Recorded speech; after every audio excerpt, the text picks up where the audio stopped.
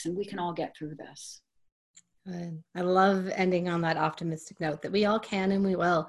And we're having a lot of necessity is the mother of invention. And when we think about things that change us and traumas that change us in lighter, easier times, it's easy to forget that it's gritty and hard. And it takes a lot of gumption and self-direction. But I really appreciate all the advice and pieces you've given to help direct that gumption so that it can be very productive and nurturing to a really uncertain time.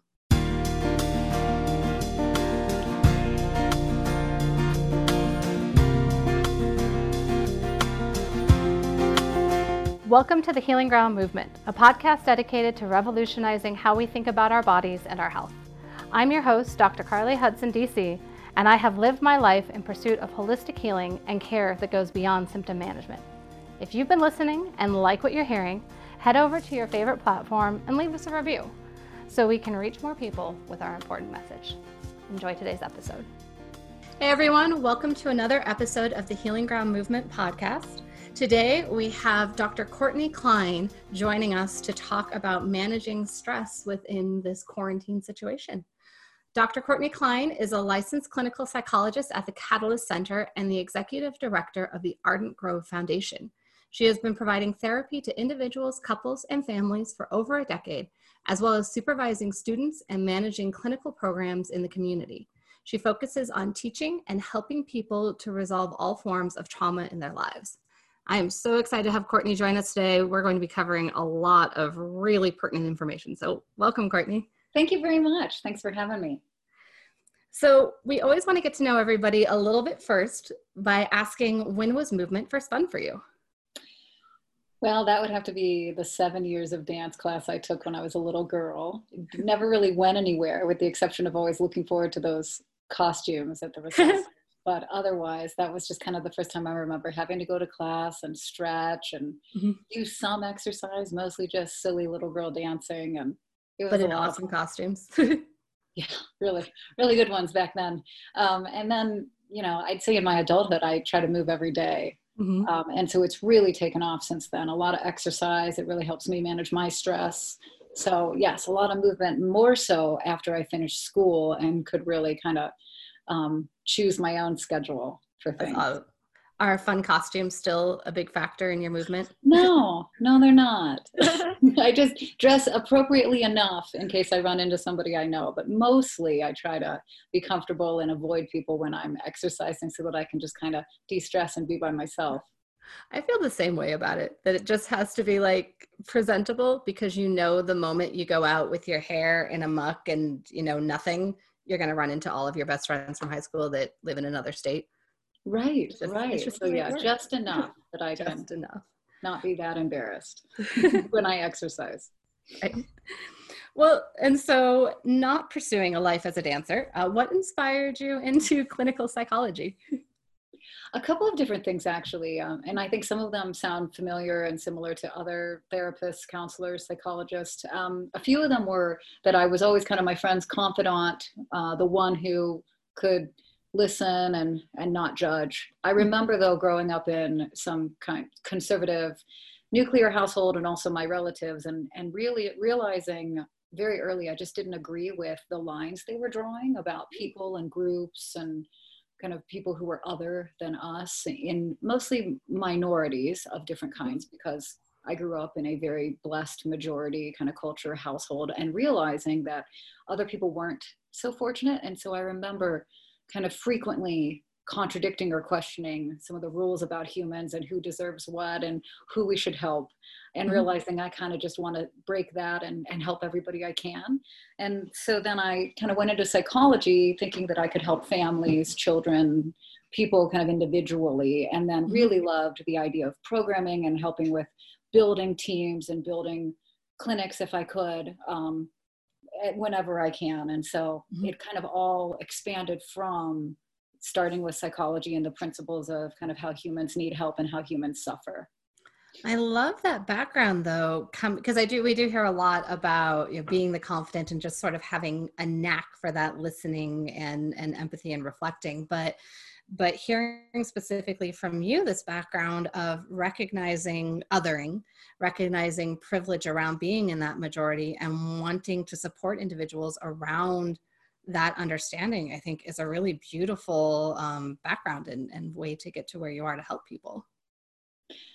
Yes, I am proud of what I chose. Sometimes it's hard, but I do love and I think thrive in hearing about other people's tales, secrets, histories, and being able to hold that for them, which I find that is different than, say, my husband or friends who are in different careers saying, how do you do that all day? And really, it fills me up to see if I can kind of be in the position to contain, hold, and offer up something for somebody else. I think that that's a really kind of blessed experience, not to sound too frou-frou about it, but a blessed experience to say that I get to be the one to kind of sit with this secretive stuff, this internal stuff that may never have been expressed, and see if I can do something with it for the person. Yeah. I mean, it puts you in a really unique and privileged spot. And as someone who has done her share of therapy, I really appreciate providers who do that and take on that burden, especially in times like this, when we're all in so much uncertainty, that you can help maintain that container for those of us who so need it while navigating all of this yourself. We are busy right now as counselors, and we're glad to be. I'm just a quick little plug in that is that we were able to, both of the foundation that I oversee and also the practice that I work for, we were able to convert to all virtual telehealth kind of methods in order to continue our work and to keep seeing people, new people, current clients, anybody who in this time feels like they might benefit from being able to sit and talk with somebody kind of privately alone in a space such as a virtual session. But thankfully, we have an industry as counselors and therapists that we could convert over to being able to continue to work, continue to help everyone, new people, again, anybody. So I feel thankful for that piece that's only just happened. Yeah. Well, and because it's such an amazing thing to be able to do. And we were talking a little bit before we press play that that this becomes so much of the second aspect to, yes, life and death situation notwithstanding, we want people alive, we want them to stay vital, but there is so much more to quality of life. Yes. And we are being put in a really unique situation where our quality of life and how we're managing our day-to-day in whatever level of health we are currently in, or privilege that we're currently in, it's still uniquely challenging. And so I really appreciate you being on the front lines of that, you and your colleagues. Thank you. And before we kind of dive into all these different stresses and things that we're experiencing now, I do want to ask you, because you do have two separate, I want to say companies, two separate centers that you're working with. Can you tell us a little bit about Catalyst versus the Arden Foundation? Sure.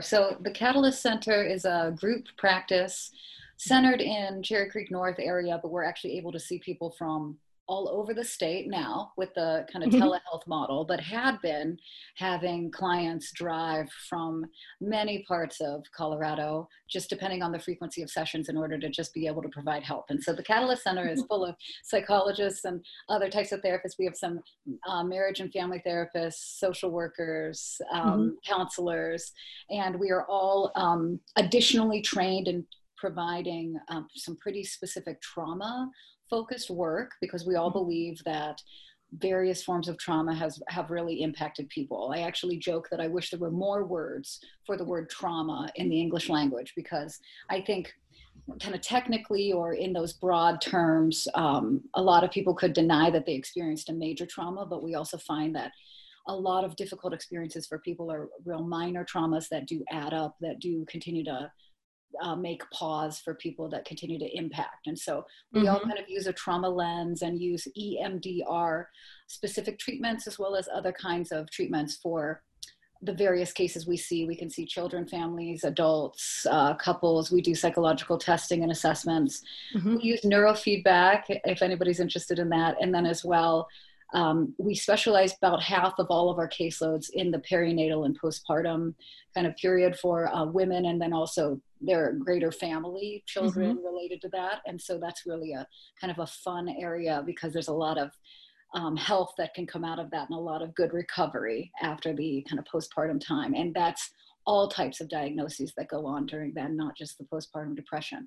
And so that's a kind of a full fee, although there's a sliding scale and there's some scholarship opportunities, thriving group practice. And so in order to be able to see other types of cases, other people who may not be able to afford something like the Catalyst Center, or who wouldn't otherwise have sought therapy, then we developed a foundation that is a nonprofit that I oversee, and it contains a clinic called the Ardent Grove Clinic. And that is where we see people for less than half the cost of what we charge at the Catalyst Center. And it's a smaller team. There are fewer specialties, but still able to see children, adults, individuals, couples, families. We can actually provide psychological testing as well. And our clinicians are EMDR trained, and so have a trauma focus. The main difference is that our clinicians are actually doctoral level students from the University of Denver currently, but we'd be interested in taking students from all over who already have a master's degree and are working towards their doctorate. So they have a great amount of education, but are working for us in order to receive our own training for them and to kind of look at the Catalyst Center and what we do there. And so they are our clinicians at Ardent Grove, and that's how I can keep my costs down through that, as well as other funding. We have donors. We do some fundraising. And so it's really great to be able to say that we can provide kind of all levels of care. And both of those, as I mentioned before, are now virtual. And so a client could attend sessions through the Catalyst Center, or if appropriate, through the Ardent Grove Foundation. I love that you have both of these centers going, because it's a conversation that happens a lot in chiropractic, and I know in counseling as well at various levels, is that, you know, so much of this care happens outside of the insurance paradigm. Oh, yes. And that increases the costs and increases the privilege of being able to receive it, and how to make it accessible to everybody while still being viable for the person who is providing it, and that really real economic need to, you know, have it be supported by combining these two and having the foundation that is so well supported really levels the playing field as much as you can to provide really critical support. So I just think that's fantastic. Thank you. Yes, we think so. We don't want a barrier to receiving treatment to be financial. And so we slide our fees all the way down to $5. Both clinics actually do, kind of depending on the circumstance. And if we want to see multiple family members, where then a family is paying for multiple people a week to come for therapy. And so we don't want that to be a barrier. And then as well, we don't want the barrier of travel. And so we're able to do that in this COVID-19 time, is that nobody has to travel anywhere. And so even more people ideally can be kind of working with us, meeting with us online. That's fantastic. And one little piece that you just sort of mentioned in there that I think is going to become a nugget to what we're talking about here today is you talked about many people within one family is having, you know, multiple people talking and coming together. And that's something that I've always loved about therapy and counseling and family therapists. That was my first career goal, was to be a family therapist, is looking at the whole system of what is happening. You know, that we don't live in isolation from our community or isolation from our family. And oftentimes when you have one person struggling within a family system, their change is going to impact other people within that system. And it becomes sort of a group activity sometimes. And I like that the Catalyst and then the Ardent Grove also values that sort of aspect to it. Oh, yes. We have so many great stories, either ongoing therapy or success stories, if we can already say that the therapy has ended, where we were able to collaborate as clinicians down the hallway with the permission of the various family members, the couple, if the two partners in the relationship are seeing different therapists. And it's just so helpful to be able to talk and collaborate. And then in Ardent Grove, we do that as well with our team of therapists. But just the idea of two professionals, two doctors, two providers being able to talk about your own healthcare, mental health care, is a great thing. I don't know who wouldn't want that. So we try to collaborate as much as we can and see if we can continue to kind of help other people in the family or in the system. Wonderful. And now even more so because, those of us within a family unit within one house, that there's a whole lot more time spent together, or the additional struggle of being isolated from family members, that now we can't go see them. And that puts a different kind of lens or strain on the relationship as well. All of our systems are being tugged and pulled in a lot of different ways. Yes, absolutely. Differently than ever with this current pandemic. Yeah.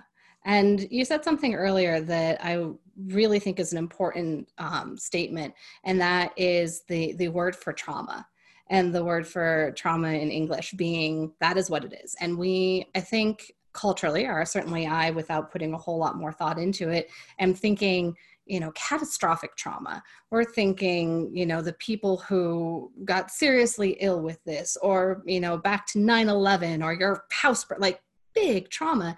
And we start to think that trauma can become a zero-sum game. And I have certainly spent time, on my own here going, well, I'm not about to lose my house. I have financial stability in this, so what if I can't do my job? So what if my whole life has changed? My trauma doesn't matter compared to, insert anyone whose level is higher than mine. But there is certainly something to be said for whatever your level of trauma is, whatever your level of stress is valid. And I think definitely it's judgment free, because it's what our bodies have responded to. And it's what our brains registered as a difficulty, a danger, a crisis. And what we understand from trauma theory and how it has stayed in the body, so to speak, is that we have that fight, flight, or freeze response. Freeze is getting a lot more kind of information and attention these days. And it's a really neat thing to think about, how sometimes freeze ends up being the biggest response, let's say, an animal needed to have in the world, in nature. So a rabbit that's already in the teeth of a larger animal cannot fight and cannot flee. And so is going to freeze, is going to play dead in order to try to get out of that situation through those means. And so our own bodies also, as animals, choose fight, flight, or freeze in any level of traumatic situation, just depending on what we responded to. So my trauma response might be different than another person's trauma response.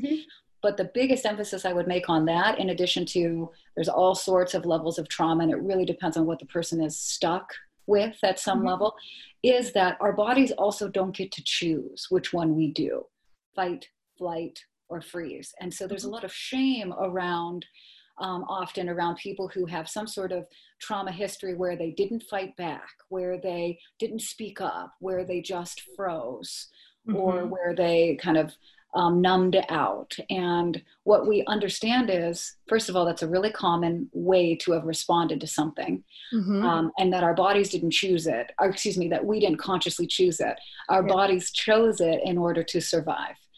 And yet we categorize not fighting back as a weaker response. And instead it's a perfect response when that's when our bodies deemed what was necessary.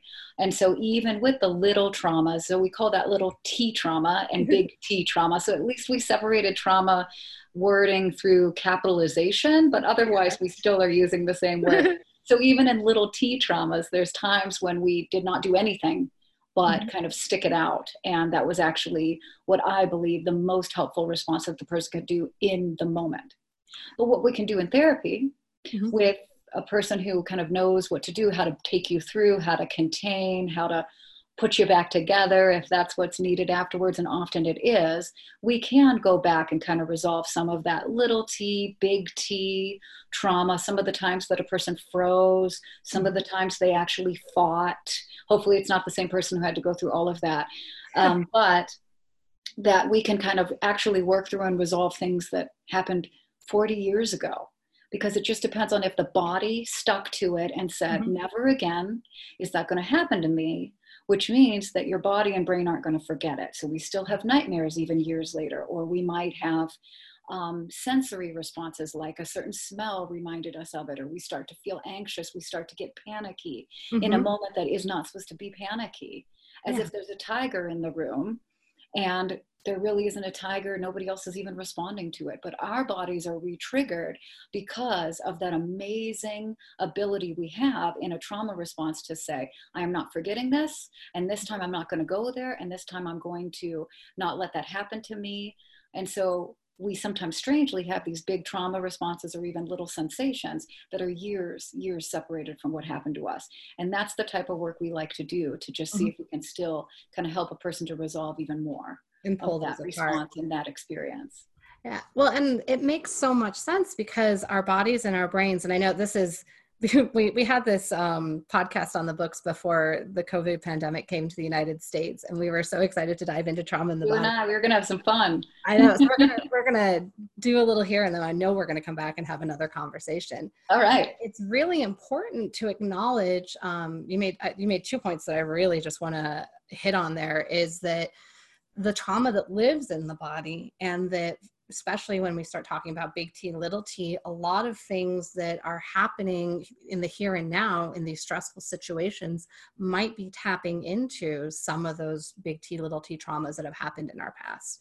And it does live in our body because our brain, you know, our human instincts is really just stay alive, stay in search of food, reproduce.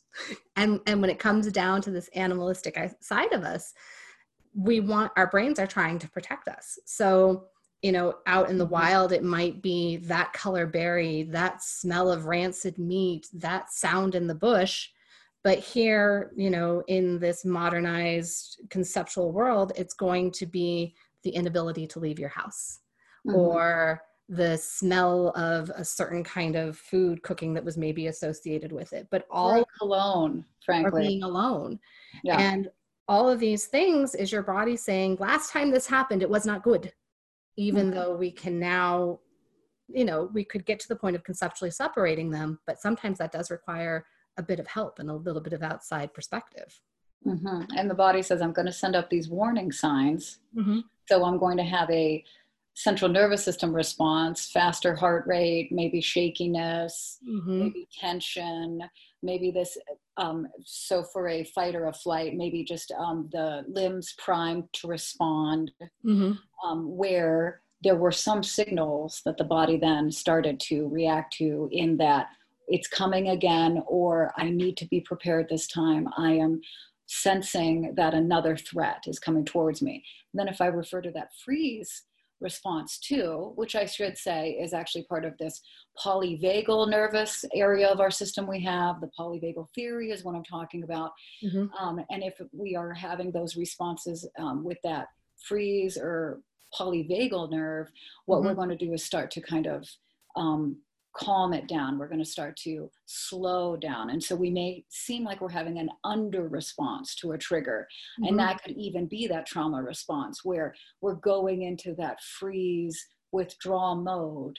So sometimes when we see a person's trauma response, we actually see depression. We actually see slowing down. We see getting sleepy. So those things when the central nervous system is not actually trying to fire up because of the warning signs and because we're sending out the flares and the signals, sometimes what the system's doing to respond to a impending trauma, whether or not it's real anymore or actually in the room or actually a threat, is that we start to slow the system down. And again, we can't choose that. That's what our body and our brains are choosing to do, to protect. And I'm so glad you brought up that misconception on the slowing down response, because as long as I can remember back to any kind of nervous system lecture, it's always fight or flight, rest and digest. And that's all we ever really got covered. And the polyvagal system and the vagus nerve are getting a lot of attention and research right now, which is so cool because it's so fascinating. But it does let us tap into a lot of that reptilian brain, a lot of that lower functioning brainstem, and some people would argue that that's actually our wisest because that's more of our innate sense. But to have this freeze aspect and to talk about the shame that is so often associated with that. And I think we hear those stories most often in stories of abuse, that why did you freeze? Why didn't you fight back? If you didn't fight back, truly you didn't care. When the real misconception there is, just like you outlined, that animal caught in the jaws, fighting back would they'd tear themselves on the teeth. They would prove to the animal that's captured them that they're still alive and worth chomping down on harder. That freeze aspect serves us in the same way, where fighting will only put us in more danger, and our body can see that and choose that to try and protect us. And associating shame around it, is adding insult to injury in many cases. Yes, the way the world all these decades and centuries has kind of responded to a mental health situation, a trauma, a person then having what we now in recent times have labeled PTSD, or having mental illness of other forms, depression, anxiety, and then the more severe ones, has not been respectful. It's not been understood. It has not been appreciated. It has not been honored. That our bodies have responded to this in order to continue to protect ourselves. And then over time, we could, in a way, thinking about this, get exhausted, therefore depressed about how our bodies continue to act or what has happened to us that we remember. And it's hard to kind of get fired up again, and it's hard to get out of depression. So that can happen over time. Or anxiety. And so in this chronic state, which is actually what we're going to talk about, that we want people to work against and not have this happen over the course of us having to kind of stay sheltering in place and coping with this pandemic and coping with this concern that we may all be getting sick soon with this virus. If we have this chronic stress on the body, to go back to talking about the body, then our bodies are going to get a little more used to being so revved up, a little more used to having to be in that fight or flight or any sort of kind of heightened state to protect ourselves. And then that can become almost overworked and almost new wiring. So then we're constantly anxious and we feel constantly primed or unable to relax, constantly irritated, concerned, jittery, ready to kind of snap. And again, that's our body trying to be ready at all times. But what we understand is that then it's kind of hard to switch back out of that. And so that's where we see this chronic anxiety, or we see this chronic PTSD, these chronic kind of areas of tension. That's what we're trying to prevent by better responding to this COVID situation, and also just separately kind of thinking about how people develop this through trauma and then through kind of constant feeling that way, or not being able to get treatment or understanding by family and friends about what had happened to them or what their body's doing now. Yeah, that our body is really meant to adapt to whatever situation that we're in, body and mind. And right now we are all attempting to adapt to something that is extreme and very different than our day-to-day lives. Now, that's not to say that many of us haven't had an adaptive behavior to something that was ongoingly stressful and anxious or causing that freeze depressive reaction before this. But again, here's a big shift. And whether it is doubling down on what you were experienced before, lighting a new fire under you, or if for lucky some, perhaps the break that you needed, this is different. And I'd like to take a little bit to sort of normalize what is so stressful about this. For everybody sheltering at home, that in itself can be stressful. That there's a lot of new stresses coming out here that might have that little t, but they're still valid. Well, and I think there's a few areas that we could call kind of different categories of stress going on. And I have been managing it myself because I as well am stuck in my house, feeling stuck, frankly. And so it's that idea, number one, of this stuckness. We don't have any understanding or prediction really of exactly when this gets to kind of start to resolve. I don't think we're going to be bursting forth from our houses all at the same time saying it's all over, but it does not seem like we're on that gradual upswing yet, which is going to be helpful for anybody to know, when is this going to end? When will it change, start to change back? How long do I have to do this? Because almost all human beings can adjust to something temporarily. It's really hard to do something forever. And so right now we have this feeling of this unending, is this kind of forever? I think we're getting information that it's not going to be, but it would be even easier if we had information for exactly when we could kind of go back to those lives we were leading. And so that's a major stressor, I think, that hangs over everyone, is kind of, here's another day. When is this going to be finished? And we don't have that answer. And it's helpful to tell anybody, even a kiddo, when something is going to end, when we can resolve this or get to the other side. And so that's one big area of stress. I think another one ends up being what we hear from these working parents who also have children who are needing to do that homeschooling education plan each day, which is just needing to do a full-time job while also doing some sort of full-time teaching. There are a lot of parents who were not going to be stay-at-home parents for various reasons. There are a lot of parents who didn't want to do teaching at home and didn't want to do home education. And we're all kind of needing to do a lot of that at the same time as those other things we were already signed up for. Our day jobs, our full-time careers, raising multiple kiddos at multiple ages of education, where now a person is managing various curriculums at the same time while they're staring at their homes that need to be tidied up or cleaned every once in a while or frequently. It also depends on that level of concern for cleanliness right now and spreading any sort of illness. So there's a lot of things to balance all at the same time. And I think that's another major kind of column category of stress, is everything just got thrown into the house.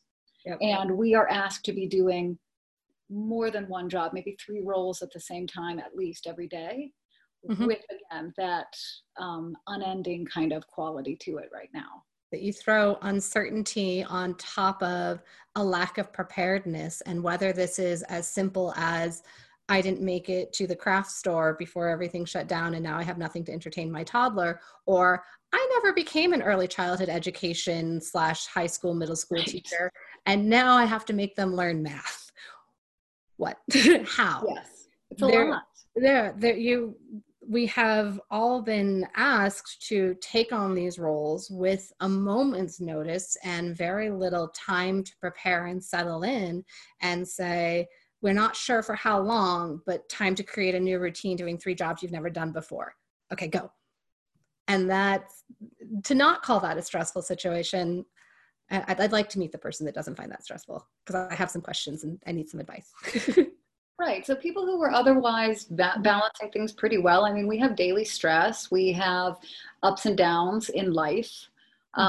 Could most definitely be experiencing all of this stress right now. And then those who were in some sort of difficult position beforehand, large or small, previous depression or anxiety, previous trauma, or just kind of busy life. This is incredibly difficult right now across every type of person. Yeah. And to value again that it's not a zero-sum kind of game where my level of stress and trauma does not negate another's, and another's doesn't negate mine. We all have to accept the situation that we are sitting in, and have, I would hope, to foster a little bit of awareness of how is our body responding to this stress. Are you feeling more anxious? Are you snapping at people more? Are you quick to correct because that's the only way you can fight? Or are you doing that freeze and withdrawing and finding yourself sleepier and harder to manage all the things that are being put in your life? All of those are valid responses. If I may. So I'm going to add a bit more to that list. Please do. Just in what I'm hearing from my clients and what I'm hearing from my friends. Also engaging in more drinking behaviors every night, because what does it matter? We could have a few more glasses, or even start drinking a little earlier, maybe some other types of substances, because we're at home, we're safe, we're not driving anywhere, we're bored, we are stressed. And it's easy to kind of reach for that. Many of us haven't even put on real clothes. And so the idea of, what does it matter? What's the point? I'll just sleep in tomorrow, or I'll go ahead and shower halfway through the day because I'm working from home anyway. I'll exercise later. It all just kind of bleeds together. And those are responses to this stress too. This kind of like, it's not a laziness, but it's a let me just get through the day. Let me just do what I can do to kind of seek a little bit of pleasure, or a little bit of relief, or a little bit of numbing out, without that kind of boundary of, hey, I've got to really pull it together tomorrow because I have a big something to do outside of the house, or get my kids off to school and then get into my office. And since that's not coming tomorrow, and again, we don't know when it's coming again, we tend to also just kind of slow things down with either unhealthy activities in that way, or we speed things up with agitation and irritability, and the things that you were kind of saying about snapping and being quicker to respond to things in a way that is just coming from stress. And I like that you bring up that point of not having and we'll just call this like the amorphous tomorrow, the big T tomorrow. Another T, all sorts of T's. The normalcy tomorrow, not having that to punctuate, because of course we all have had these behaviors of some degree of the letting off steam. I'm going to go out with my friends on a Friday night because tomorrow's Saturday and I got 2 days till Monday. Exactly. We're good. But Monday is a very long way away, an uncertain amount of time away right now. And so we could have endless Friday nights if we chose. And that becomes the difficult part of how are we going to thrive and how are we going to cope when our typical schedule has been, disintegrated in many ways. Do you have thoughts on ways to sort of thrive in all of this situation when, for a lot of us, it has to be self-imposed? I mean, I find that I'm really grateful to record these podcasts because at least a few days a week I'm putting on makeup. And that to me feels normal, to just put on a shirt. I promise the pants match too, and a little bit of makeup and do my hair a little bit, to have that, to me, a familiar, I'm going to start calling it not normal, but a familiar punctuation in my week. Thoughts about what that could look like for all of us? Absolutely. And I think the biggest emphasis there is it's going to be a different schedule, but a schedule nonetheless. We all respond well, even in that idea of we do not know this amorphous kind of ended point that's coming. We do not know when that is or how it will not necessarily immediately end, but start to gradually come back to our normal lives. That is a helpful structure that we don't get to have. So instead, we can add structure to our day. And any aged person feels better with a plan, with a end point and a starting point to small activities in the day. And so I really encourage that we could build some sort of schedule or structure to our days while we're all at home sheltering. So this is not the same type of day on a weekend where we would have gone to work and then come home for the weekend, Saturday and Sunday. And this is not going to be the same type of design as working from home without all of these other aspects going on. Now we have everyone in the same house, and we have everybody needing to do different things like continuing to work, starting and ending a school day online, and the other things that come with this sheltering. And so the schedule may look different, but I encourage people to build a schedule. Ideas about that would be knowing your kiddos. When is going to be the best blocks of the day, when they're the most focused, when they can be the most patient or tolerant or better listeners. Often that's the morning time for not only children but adults, but to think about what are the most kind of intense things we need to do in a day, maybe the academics, or maybe for the grown-up, it could be that they can get more of their work done during that chunk of time when their kids are more responsive to playing on their own or concentrating on something for the longest amount of time. And so building those two together. And then taking more breaks is another part of these schedules, because there is that chronic, when is this ending? That chronic, this doesn't feel comfortable to me. And we haven't really gotten into it, but that also concern for physical safety and health right now that a lot of people are constantly kind of thinking about.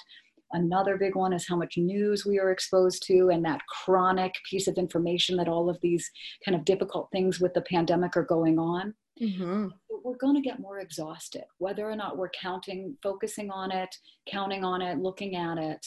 Instead, it's just kind of hanging there. And so more breaks will counteract, hopefully, kind of that chronic kind of difficulty or arousal that we keep experiencing with this situation. And I think the exhaustion point is a really good thing to bring up, especially when we're talking about the population of people who are really concerned about contracting the virus, and there's the stress of vigilance that comes with that. Particularly because with this virus, because it is flu-like in nature, fatigue becomes one of the symptoms. And that I've caught myself having a very exhausted day and going, okay, what kind of fatigue is this? And needing to step back and look at what my life has shifted to, and having that permission of fatigue is also a symptom of your life right now. Right. Rather than, oh dear, have I caught the virus?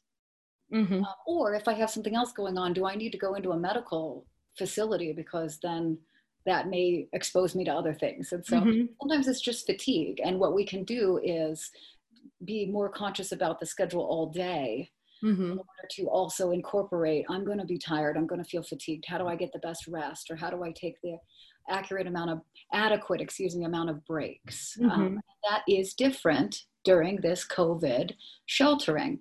A big piece I would add actually is that social component. That needs to be built into your schedule too. This de-stresses us to have connection to other human beings, to feel like we're not entirely isolated. But something I want to add to that, because I know that has been expressed and recommended for all of these weeks at this point, and there's so many ways to connect virtually, dance parties, songs, storytelling, happy hours, again, in a super normal, healthy way, compared to what I said before regarding using it as a coping skill and out of kind of like apathy for what's going on and de-stressing. But we don't have to all become teetotalers. It's just right. I didn't come across that way either. But building in these activities, it is really easy to stop doing the social things. And so I want to kind of warn against that. A couple of things I'm hearing now over the last few days has been, all we do is talk about the newest information regarding COVID.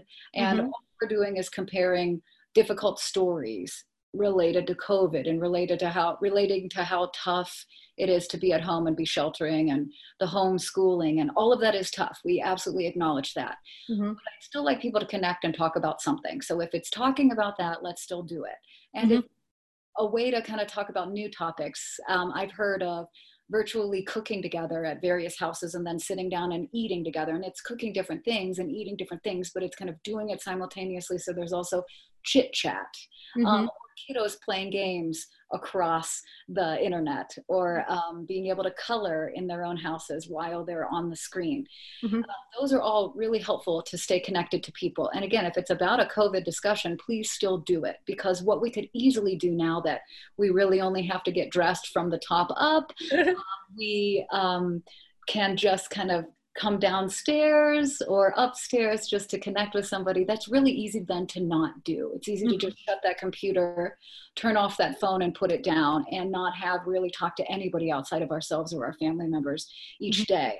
I know that when I'm headed to an event that I committed to, I know that people on the other end had prepared for it. They knew I was coming. I knew that I made the commitment, and I'm more likely going to follow through and be there. And if it's something as easy as, you know what, I just don't feel like doing a virtual whatever today, I can easily shut my computer. That's a risk for then actually developing more isolation.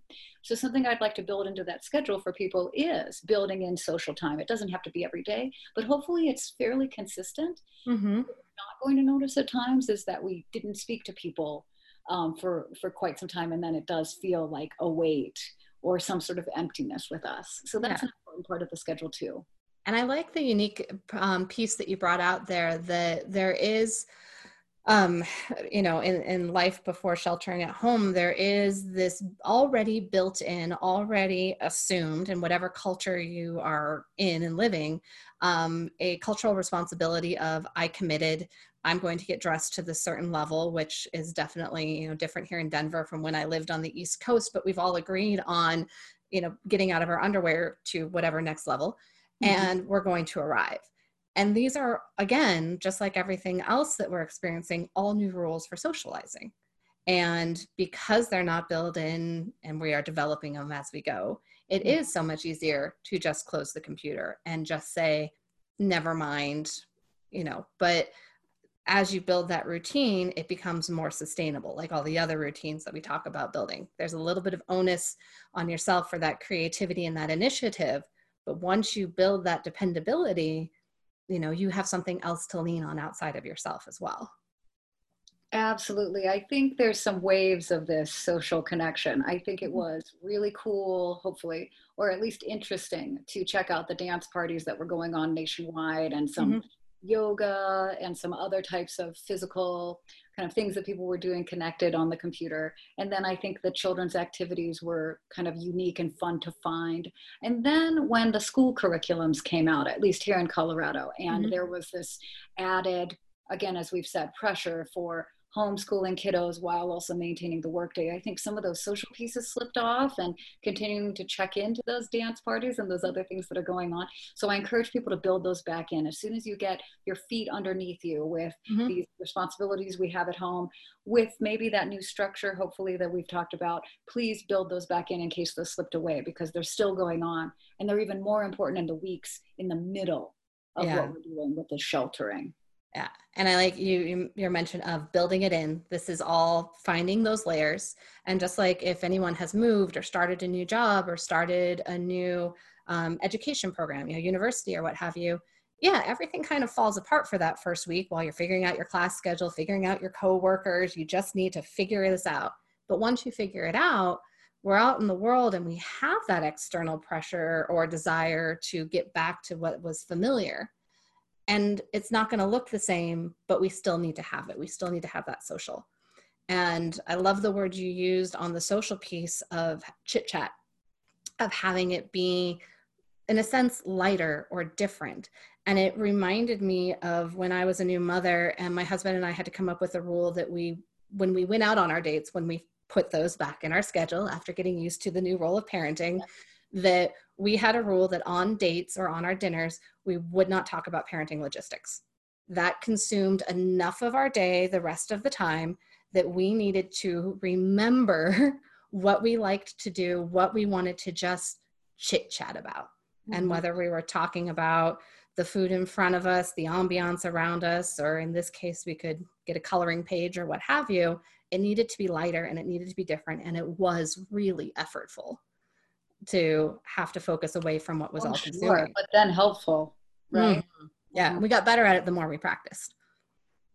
Yes, and so that's a great kind of maybe summary statement regarding this type of question we were just kind of answering and then espousing on as we do, conversing back and forth, is this schedule that you're building that I'd like you to have, or even how a person is feeling this week versus next, is I don't think anybody necessarily very well yet, because of time, has settled into this COVID-19 routine. And I think a lot of people end up still kind of fighting against, I don't really want to get used to this. This should end soon, or maybe tomorrow I'll hear that we are going to be swinging out of this.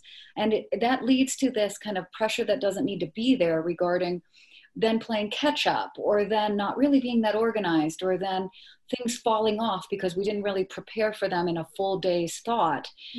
Because why do I need to settle into this? This is going to be temporary, I'm sure. And even if it is, a person feels more empowered when they know what they're doing, when they feel like they chose it, when they feel like they had control over it, the plan. And so that is kind of that underlying theme of why I really recommend that people have these ideas and then can count on their schedule. I love it. Well, and so what are some other stressors that you're hearing and coming up in either your sessions or in your personal life that you're hearing people are struggling with right now? So another big question that I wanted to make sure I was bringing up is this concern for kiddos for losing some of their social skills, kind of thinking of how I just said, please maintain your own social outlets and regularity with that, because it's so important for human beings. I hear from parents that they're concerned that their kiddo now, it's just kind of a screen for interacting with any friends and family, and also then receiving the education with curriculum if they are old enough or in that age range to have one. And I like to say that this all is kind of state dependent, and we are going to bounce back with what we were previously doing a few weeks or months ago, depending on how long this takes. So I may not have a lot of, if I were a kiddo, I may not have a lot of indication that I'm still going to jump into a game or organize tag or play some hide and seek, or even just kind of say hello and greet somebody and introduce myself. But when we're out there back at the parks, when they reopen, or there is a game going on that a kiddo could jump into, or they're back in school and they're at recess or entering into the classroom, all of that is going to come right back. It really is about the state that a person ends up being in. And so the state of being back at school is going to bring up all of the things that that kiddo was already doing. And I think that we do kind of have this change of behavior, again, a change of routine, and it is going to then clearly change back because we will not actually be at home attempting to be social. We will be back at school. We will be back at the sporting events and the playgrounds and the parks. And so I really want to kind of guarantee to people that a lot of our kiddos' gusto and energy and sociability does come back when the world opens up again and we're out of these houses. And it speaks to the adaptability of children. And I think really worth mentioning that kids are at an age where what they are learning is adaptability. There is a unique opportunity in this. And of course, we want to talk about the big T trauma and the little T trauma. We don't want to put too much on them that becomes inappropriate. But kids learning to deal with stresses and learning to deal with changes and an ability to adapt is an important part of their development. And so having it be age appropriate for whatever kiddo you have in your home, and that wouldn't be CNN for your 3-year-old, but somewhere in there, this can become, dare I say, almost a positive learning opportunity for them, a positive adaptability when managed to the best of our ability. And let's go into that for a second, because that's another topic that I'm frequently talking about, it seems, these days with my therapy sessions and my friends and family, and also attempting to kind of bring it into my own household, which is that we can take this as an opportunity. Dare I become too kind of silver lining and optimistic about this, but sitting down with your family and saying, what can we do during this time? What have we always wanted to do in this house? What kind of food have we always wanted to learn to cook? Because we have so many ways we can order food to our homes, cookbooks to our homes, get recipes online.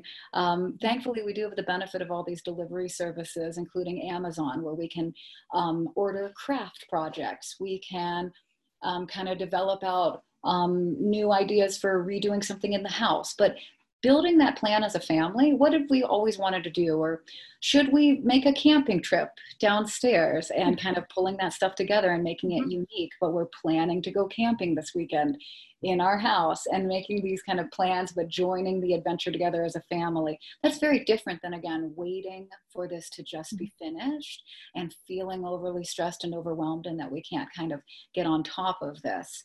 So ideas such as camping downstairs, having breakfast for dinner to plan for. I like the idea of costume or Halloween night where everybody kind of gets to get dressed up and be in a costume. I'm hearing from other families that the house projects are going on, a kid's redoing their bedroom. Pretty easy to get paint right now, actually, with good protective gear and things like that. There's still the ability to do gardening depending on what area you live in, what area of the country, or what the weather currently is in Colorado, which is changing back and forth right now. Plan till Thursday. But agreeing to do that as a team and agreeing to say, what could we accomplish right now while we are sheltering, and what could we make of this, can actually be a really great list to put together with your family. Well, and again, that speaks to about the idea of ritual schedule and whatever control we can assume. And we had a podcast a couple of weeks ago with Lori Daniels, who's in early childhood education through Waldorf, and we spoke really extensively about children needing that rhythm and needing that sense of control.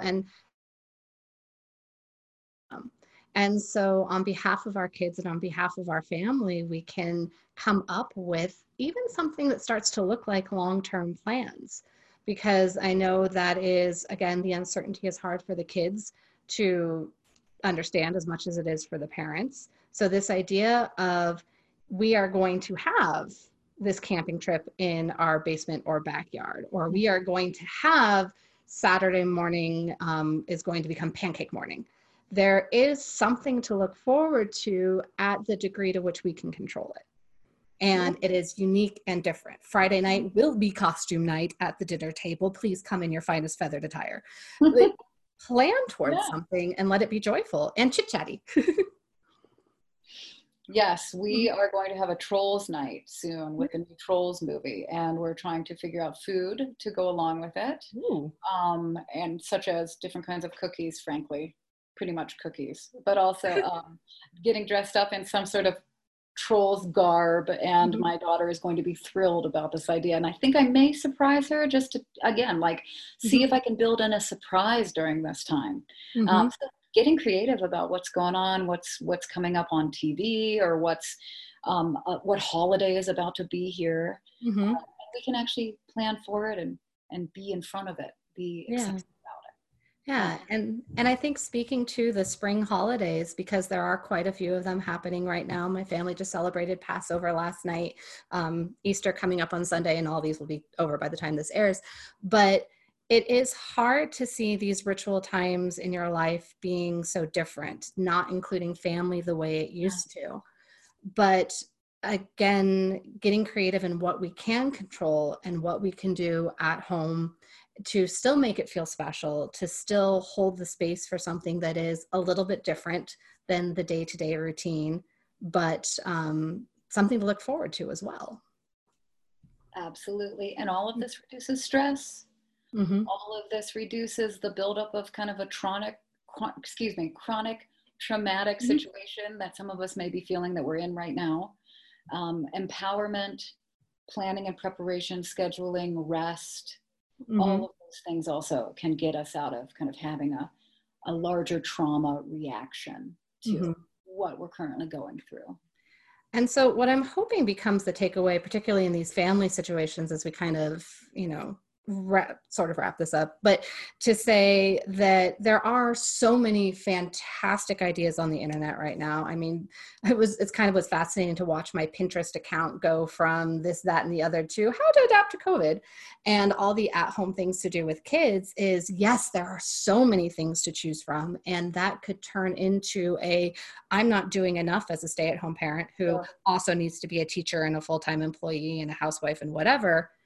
But can you take these beautiful suggestions of Trolls Night or Saturday morning pancake breakfast or camping and let it be part of your ritual rather than something that you need to squeeze in amongst everything else? Absolutely. You don't need to have the perfect craft every day. You don't need to arrive to dinner dressed in Trolls gear and feathers every night. Let it be something to look forward to. Let that become your Friday night, Saturday morning break from what is a very stressful, emotional, labor-filled activity of simply getting through work and school and everything during the weekdays.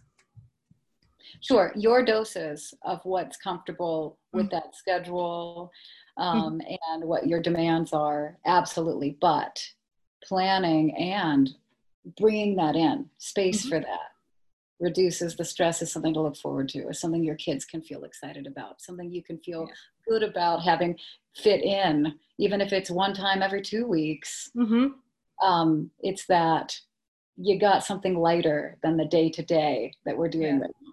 And I think it is, at the very least, for whatever control we have, that while and this speaks to the adaptability, for all of the last minute changes that sort of put us into this shelter and home experience. I mean, I can still remember my head spinning in like 3-hour increments trying to figure out where we were landing. It does not appear, looking globally, that we will have that same head spinning reemergence. So planning a couple days out, planning a week out becomes a safe level of looking ahead. And, gosh, if you get to, last minute change your camping trip to something that is truly out and away from the house, well, I feel like that's an easier shift perhaps for some people, but the pace has slowed and we can sort of let ourselves adapt to that a little bit in this meantime while we wait. It's getting into it. It's being in the middle of this. It's settling in even for a while. Yes. Yeah. So So settle and we'll reemerge when we can reemerge, because it will happen. We just don't know when. So what about, we talked about the work routine and the kid routine, but what about the health and fear of livelihood? I mean, there are so many jobs that have become non-essential in this time, and some people aren't maintaining the same work schedule that they once did. Well, there's again, a lot more information, I guess, about that, just like there's a lot of information about kiddos' activities at home. Yeah. There's a lot of information about applying for that unemployment, if that's your situation, or that kind of stimulus that many of us are going to get, that amount of money. And also, again, that other unknown with, yes, some jobs have already seemed to have gone away, but what about our job in the next few weeks? What about our company trying to withstand this economic strain, potentially kind of needing to make their own changes too with new budgeting stressors, strains, just like that. And so what I offer up is, if a person is falling into that mindset, that worry of unanswered questions, but about livelihood and about financial kind of security, I would suggest that a person then pretty quickly moves into a coping skill, moves into either a physical or mental break, such as listening to a book on tape, a podcast, a comedian, watching a quick show, something on YouTube. Don't get stuck in YouTube, but funny, brief things on YouTube that one can then hopefully then change back out of, or moving your body, walking, running, exercising in whatever way, or even just kind of picking up a broom and sweeping the house, but moving out of that state, physically moving out of the state, moving your brain out of that state of worry about that, even temporarily. If it does not feel like you've completely fixed your stress, what it could do is at least stop you from building up too much stress and panic about those thoughts in those moments and getting overwhelmed and overloaded, by instead moving away from that with a walk or something else to do. Another thing in order to kind of counteract that would be, maybe the person then makes the effort to look for a job, revamp a resume, make a connection in a network, update LinkedIn, or something where they do some piece towards having to kind of manage their career or manage their work outlook. Maybe they're applying for the unemployment in those doses, where if it feels like, oh my gosh, I can't do anything about this, and I don't know what's going to happen to my job or my livelihood or what I'm going to do next, actually being able to act on some of that. Well, then I'm going to complete my resume. Well, then I'm going to continue that application for the unemployment or for something that's going to bring some money in. I'm going to finally email that person who I've been planning to do. I'm going to look for jobs today, and maybe not actually apply to any, but just kind of do something about my situation. Empowers people and makes people, again, feel closer to being in a little bit of control, and hopefully, or a lot of control, but hopefully then not building up to that panicked state, but intervening with oneself instead. I like it. To me, I hear it as, we have, in all of this uncertainty, and in this case, particularly with the job market and what's going to happen, whether you have lost your job or if things feel tenuous, there's a lot of opportunity to do future predictions in a catastrophizing kind of way, because we don't know. There is no answer. I'm in that job myself. I don't know when I get to open my practice again. And it's very easy to spin and catastrophize and wonder what if, and get into that future area of uncertainty. And a lot of the suggestions that you've provided are coming back to that present moment, either getting in your body, getting in that sweeping, moving kind of activity, or finding what you have control over in the present moment when it comes to the job application, or understanding what's happening with all of these tax credits and unemployment. And we do have a resource for that for anybody who is looking. Our podcast last week was Jamie O'Kane, a CPA, talking about all of those resources and untangling them, because it's hard to understand in layman's, but those are all things that you can do in the moment. And this would be the opportunity, versus looking at the ritual of planning for the future, coming back to what you can control in the moment. And both are very important. Yes, all different forms of coping. And Mm-hmm. just to put a psychologist stamp on this, it would Yeah. be, I would encourage that you actually write these down. So to have 3 different lists, 3 different columns. And I actually filmed a blog post as a video about this that's actually on our Catalyst Center website, catalystcenterllc.com, where I describe this again in a little bit more detail. But what we're going to be terrible at doing if we're already feeling stressed, and let's say specifically about kind of our financial well-being and security, is Mm-hmm. to then get creative about what should I do instead of being stressed right now. So I'd like you to write it down beforehand. Have a list on your refrigerator, have it Mm-hmm. near your computer, have it somewhere posted where you could go, oh, I think I'll do that walk today, or you know what, I think I'm going to listen to that one book I've been putting off, or this is the day I'm going to connect with that person for my job. This is the day that I'm going to read that article I was sent about, or I found about something to do with employment. But we're going to be having difficulty if we're already rising up to getting Mm-hmm. panicky or feeling overly stressed and spinning on this, to then remember the things we should do instead. Yeah. So I would like, in thinking about these categories of a physical option and all those ideas, and then a mental one, and then kind of a business professional category, to have those kind of laid out for little to-dos that we could choose when Mm-hmm. we need to. So that we're also not adding that stressor of thinking of what I should do right now because I'm starting to get really overwhelmed. So hopefully Yeah. that help us as well. And I love that because it really speaks to our, again, that animal self that we are, that when animals and humans get stressed out, we really need to get back to that basic instinct. And we move out of our frontal cortex, we move out of our thinking brain and get into the basic instinct of survival. And we get really fast at the basic instinct. And whether that fast is the fight or flight or the I am going to quickly do nothing, that we become very fast at taking care of ourselves, but then also kind of stupid because we're not engaging in that frontal cortex. We are not thinking critically. We're not diving into these higher levels of engagement because we need to be really fast about protecting ourselves. So relying, Protection piece. Yes. yeah. So relying on our smarts while we have them, writing that list down so that when we get into that place of need, we can rely on our really smart self to say, oh, remember, this was what you were going to do. Go. Yeah. Oh, that's a good idea now, or something. Or I know what I could do right now. I have a plan. Yes. Yeah. And I would even go so far as if this feels appropriate to you, posting it where you can see it. So it takes out that one last step. Yeah, last step of I have to get off this chair and go find it in my file or on my computer, and I don't know where I put it. Stick it on the fridge, stick it on your wall, you know. Let's reduce any of those stress barriers to moving into a nice coping skill or a to-do action to feel like we have control over it. Mm-hmm. And I also like when it comes to that stress response that gets to be, I don't know what to do anymore, coming up with what I've seen as kind of a bottom line mantra, a bottom line of all of these things are scary and stressful, but when it comes down to, I have gone into all of my fear bunny rabbit holes here, bottom line, I am safe in my home and I am grateful for that.